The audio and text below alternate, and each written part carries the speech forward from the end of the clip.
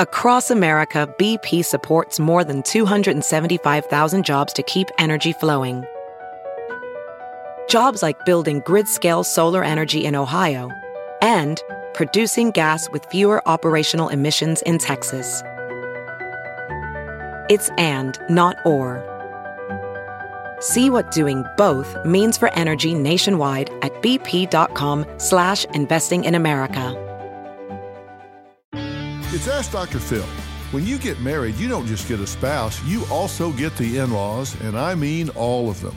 Now, the most important thing you need to do is set boundaries early on. And don't try to do it when you're in the middle of a dispute, when you're having an argument. Do it during peacetime, and it begins with negotiating with your partner to determine what role your people and his people are going to play in your life. And trust me, you need to talk to your parents. Everybody has to pitch in. And remember, if you talk it through before you're in a fight, it'll go a lot smoother. For more on managing your in-laws, log on to drphil.com. I'm Dr. Phil. Stephen Colbert here to tell you about the Late Show Pod Show, which is our podcast. I'm here with my producer, Becca. Becca, what can people expect on the podcast? The extended moments, for sure. Where can people get that?